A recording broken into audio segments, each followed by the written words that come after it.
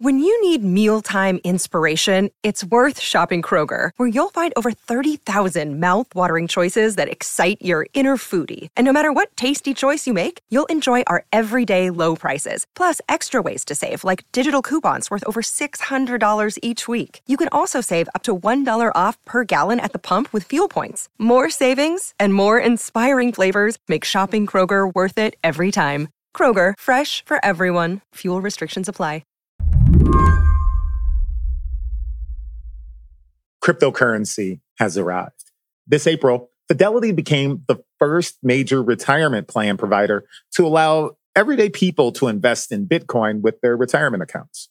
The fact that a regulated, traditional, high-status financial institution is telling you, hey, buy some of this stuff, right? Gives it some of the stamp of approval that is not present in one of these traditionally kind of sketchy sounding crypto exchanges.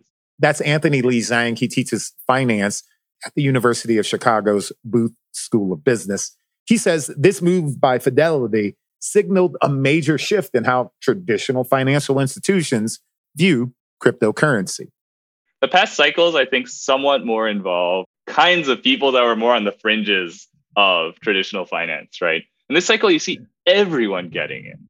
And then crypto crashed. What we do know is that even for those diehard Bitcoin supporters who are used to volatility, the last 74 hours were a very rough ride. In just 1 month, from April to May, nearly $1 trillion of value in the crypto sector just vanished.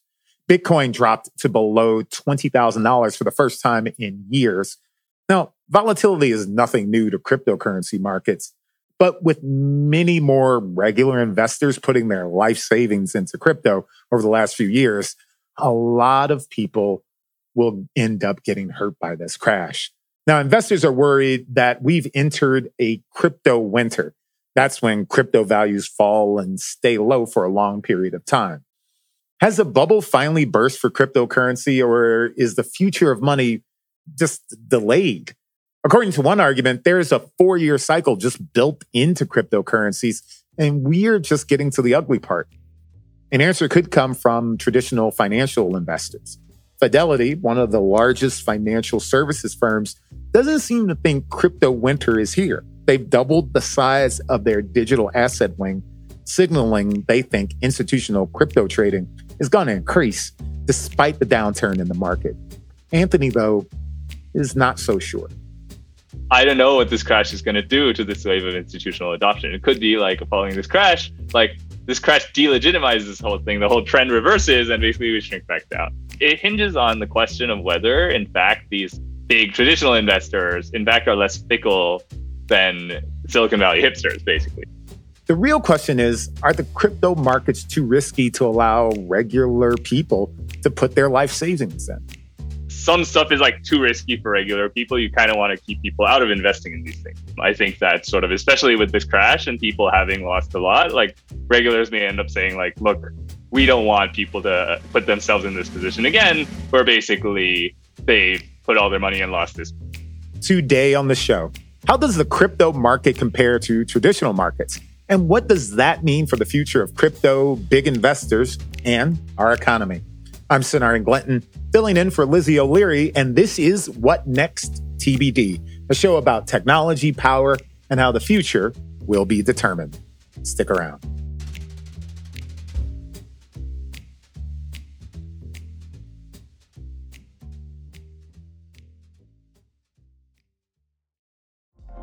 Apple Card is the perfect cashback rewards credit card. You earn up to 3% daily cash on every purchase every day. That's 3% on your favorite products at Apple, 2% on all other Apple Card with Apple Pay purchases, and 1% on anything you buy with your titanium Apple Card or virtual card number. Visit apple.co/card calculator to see how much you can earn. Apple Card issued by Goldman Sachs Bank, USA, Salt Lake City branch. Subject to credit approval. Terms apply.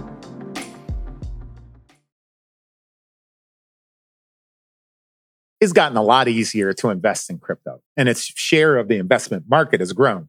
But just how much of the market is tied up in crypto? Can you help me to quantify how much of the, say, investment world is in stocks and bonds and, say, in crypto? So crypto, even at its peak, was a sizable fraction of overall financial markets. It was not by any means the majority. So then I think the numbers are approximately the market cap of the S&P 500. I checked this a couple months ago, was up at like 20 trillion. I believe stocks and bonds, stocks, private bonds, and government bonds have roughly equal-ish size. So think of each as being 20 trillion, right? And at its peak, crypto was something like, if you add up basically most of the coins together, you get a number like 2 or 3 trillion. Now it's below like 1 trillion, right? So you have something like, crypto market cap is something like 10% the aggregate cap of the stock market. So huge compared to just considering the fact that this entire asset class did not exist basically until fairly recently, but still sort of small in size compared to sort of regular like other assets that people invested in for a long time. All right, to be overly simple, crypto and blockchain are relatively recent technologies that allow for decentralized record keeping and verification of transactions. And the hope of blockchain is to get around a lot of the impediments of traditional markets. Every few years, there's like a technology that everybody says is going to change everything, right? Cryptocurrency may be different, but the people who invested, they're still people. So what I'm wondering is, how is the crypto market different from, say, the regular market when it comes to how people, say, respond to it? Everyone has slightly different views on this. I think like I have a particular view on what crypto enables, which is that sort of crypto fundamentally, crypto and blockchain technologies are in a sense substitutes for, in fact, lawyers.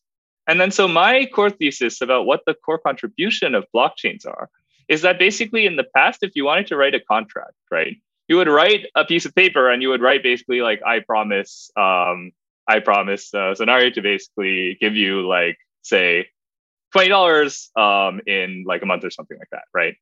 I think there's a real difference in this technology in that it lets people in the world who previously didn't have access to basically promise enforcement technologies to write promises.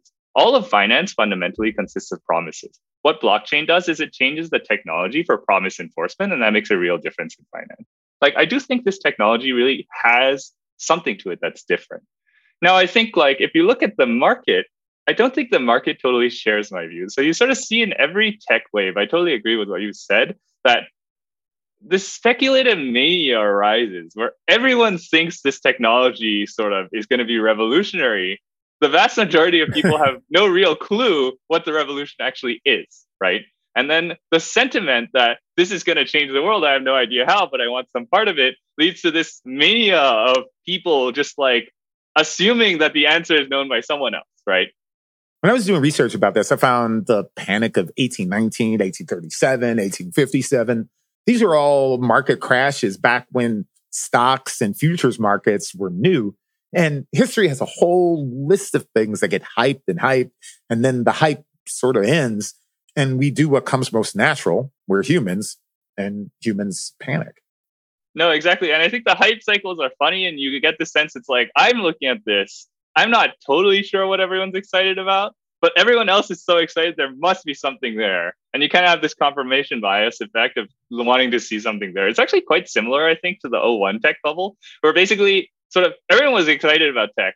Nobody was super sure what everyone was excited about. So you got this thing where you take like arbitrary businesses and start gluing tech onto them because like tech plus X must be a good thing for every X. And you could raise spectacular amounts of money as long as you try to do tech for like something, right? And I think in this blockchain wave, if you see the kind of companies that we're raising, you see similar kinds of like speculative mania. Just like everyone tried to rebrand into blockchain just because sort of attaching yourself to basically the rocket ship like got you tons of funding, attention, so on and so forth, because nobody had any clue really, or a lot of people had no real clue what this technology was supposed to do. And some of the places that blockchain technology ended up being used were pretty ridiculous. Music NFTs, real estate, supply chain, so on and so forth, healthcare, medical records, stuff like that. Everyone was trying to say, we're going to do blockchain that's going to revolutionize our industry, right?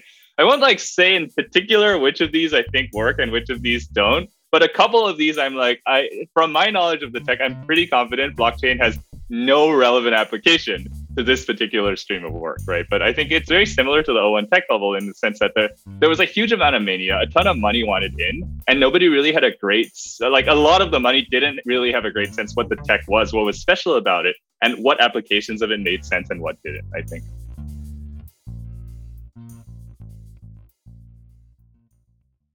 Another day is here, and you're ready for it. What to wear? Check. Breakfast, lunch, and dinner? Check. Planning for what's next and how to save for it? That's where Bank of America can help.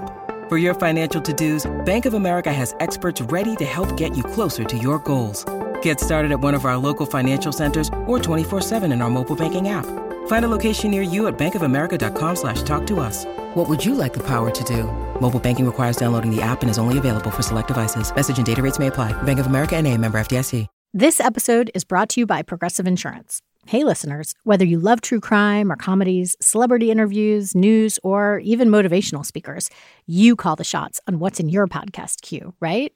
And guess what? Now you can call the shots on your auto insurance, too. Enter the Name Your Price tool from Progressive. The Name Your Price tool puts you in charge of your auto insurance by working just the way it sounds. You tell Progressive how much you want to pay for car insurance. Then they'll show you a variety of coverages that fit within your budget, giving you options. Now, that's something you'll want to press play on. It's easy to start a quote, and you'll be able to choose the best option for you fast. It's just one of the many ways you can save with Progressive Insurance. Quote today at Progressive.com to try the Name Your Price tool for yourself and join over 28 million drivers who trust Progressive. Progressive Casualty Insurance Company and Affiliates. Price and coverage match limited by state law.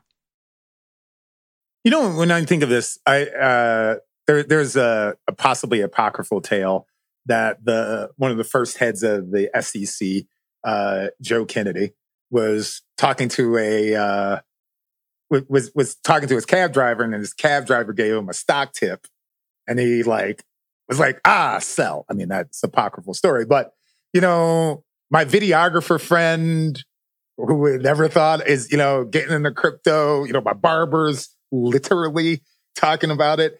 The investor in crypto is different from the, say, middle-aged guy at Fidelity or Edward Jones or one of those places. I'm wondering how the nature of the difference between the investor, how does that affect, the marketplace and what it does? I think crypto, precisely because there were no barriers to access, precisely because it was so easy to just go in and buy this stuff, right? A lot of it, anecdotally, it seems like a lot. Yeah, I mean, as you say, you talk to people you run into, people driving Ubers, your barbers, so on. All of them know about this stuff to varying degrees. Some of them are running simple strategies, just buying Bitcoin and stuff. Some of them are running pretty complicated, so kind of yield farming and so on strategies, right? And so the thing is, I think you can think of it as '08 with these super complicated, actually risky but non-transparent things. But anyone could buy the MBSs, not just institutions. And the layers of protection between you and the risky investments is even cut smaller, precisely because crypto was so effective at disintermediating all the layers of funds and pensions and whatever that usually invest in those assets on your behalf. So I think that's kind of a difference at why it went this way. I wonder if the recent crypto crash will scare off investors who are less risk averse. Will we see people back away from crypto? It feels to me like we're going to get less of this, at least for a bit of time going forwards. What lesson would you have learned from the past 2 years of investing, right? Just by watching the markets, right? The lesson you would have learned is the more risk you take, the more you get. For the past, ignoring the past year, but basically from COVID onwards, markets just went one direction. Every trade that should not have worked, right? You buy tech stocks, they go up like crazy. You buy GameStop when the fundamentals really don't seem to justify it, goes up like crazy, right? So the lesson you learn from all this is basically that sort of in the short run, everything that shouldn't work is working, right? I think you have market conditions that really explain why so many people get into this belief that basically the old guys are wrong. The way to win is to sort of take ridiculously risky bets. It was very difficult to teach my class in these times because I would basically tell my class, look, you got to ignore everything that happened in the past year when we talk about this class, right? Because none of this advice works in the past year. Everything which is really should not work is working spectacularly well over the past year. Finally, we are vindicated. The stuff that isn't supposed to work stops working after a while, right? And I think sort of in terms of narratives, like I think investors watching the failure of these strategies finally may sort of hopefully convince you like, look, this doesn't always work to just like load up a ton on risk. Like risk doesn't like these things don't always pay off. What do you think it's going to take for crypto to genuinely become mainstream? For, say, my mother to give my niece a Bitcoin instead of a savings bond. How do we get to that, and should we? I think Bitcoin is kind of special. A case in which it eventually has value, right, is that basically what they call the digital gold thesis, right? Like the thesis is basically like people hold gold not necessarily because they value it in and of itself, but because everyone else thinks it has value, right? And there's also a finite amount of gold in the world. As a result, you want to hold this thing because sort of you're guaranteed, basically because of its scarcity and the consensus of everyone that it has value. And then so the question, basically, the thesis is like Bitcoin has properties like gold. There's a finite amount of Bitcoin. You'll never sort of print more than the Bitcoin algorithm says you're allowed to print, right? And then if everyone agrees it has value, then it'll continue to have value, right? And then so where could this thesis go? In this cycle, it looked like you were seeing more people seemingly buy into this thesis. You were seeing institutions, family offices, investment funds, various kinds of entities basically start saying, hey, we want to allocate a bit to Bitcoin, right? And then sort of, if this trend continued, if you started having like central banks say, hey, we like hold US dollars because they're somewhat safe, we hold some gold, why don't we hold some Bitcoin also? And that sort of backs up the value of our fiat currencies, right? You could imagine a world where basically like many of the entities in the world hold part of their portfolios in Bitcoin, right? And that dramatically expands, I think, the demand for Bitcoin and can support sort of higher prices of Bitcoin and can support that's, I think, the bull case for Bitcoin. I think the weird thing here is like, we do not have a historical case, I believe, in which a asset with no fundamental value has purely through consensus acquired value for any long period of time. I cannot think of one example of this. Anthony says just because it hasn't happened doesn't mean it can't or won't happen. However, the argument seems to me cohesive enough that sort of there's a first time for everything. It doesn't seem impossible to me that this could happen. So the bull case, I think, for Bitcoin, like in the long run, the world in which like this is fairly widely adopted is a world in which purely through consensus, everyone is like, I'm going to hold a bunch of this because like gold, it has value. Everyone agrees it has value. And sort of, I want in holding parts of the market, parts of valuable assets in the market to hold part of my portfolio in this stuff. Yeah. We know right now, crypto is hardly regulated. And a lot of the shenanigans going on in the market are because there isn't a body that oversees or regulates. You know, what are some of the basic reforms that could be put in place? And is there a body out there, you know, a government, organizations that are poised to step in and play the role of sheriff? So the SEC has done, I think, quite a bit in, I think, a fair amount in trying to regulate this space. And I think has also exerted some pressure in that crypto has been like edging carefully to try and avoid what is the SEC's jurisdiction. And I think that has sort of limited some of the excesses that the crypto firms have done, right? And so, for example, one simple example is the SEC has jurisdiction over anything which is a security. Crypto firms have basically been very reluctant to print tokens that have cash flow rights, basically because of the fact that this, they believe, puts them under jurisdiction of the SEC. So that's like one example of basically there is regulatory pressure being exerted on crypto firms. And the SEC has done a bunch in basically going after crypto firms in basically like requesting information. So I think there is some regulation going on. I think that like one barrier here is that crypto has moved this so fast, I think is one thing that it's like regulators, I think, took some time to just understand what was even going on here. You know, I know a lot of middle-aged, you know, financial advisors and planners, and I know they don't fully understand crypto. And you seem to be saying that as the average finance guy or gal comes to understand the markets, regulators are going to see where the holes are and create regulations that work, like what happened after the 29 stock market crash that gave us the SEC and other regulations. I think like regulators, unfortunately, do a lot of learning from hindsight, and they're going to do some of that, I think, here. They'll regulate it when they fully understand it. better too late than never, I guess. Right. So Thank you for taking the time to talk to me. I really appreciate it. yeah, no, thanks a lot for having me on. Anthony Lee Zhang is an assistant professor of finance at the University of Chicago's Booth School of Business. Well, that is it for the show today. TBD is produced by Evan Campbell. Our show is edited by Jonathan Fisher. Joanne Levine is the executive producer for What Next. Alicia Montgomery is vice president of audio for Slate. TBD is part of the larger What Next family. TBD is also a part of Future Tense, a partnership of Slate, Arizona State University, and New America. I'm Sonarian Glinton, filling in for Lizzie O'Leary. Thank you for listening.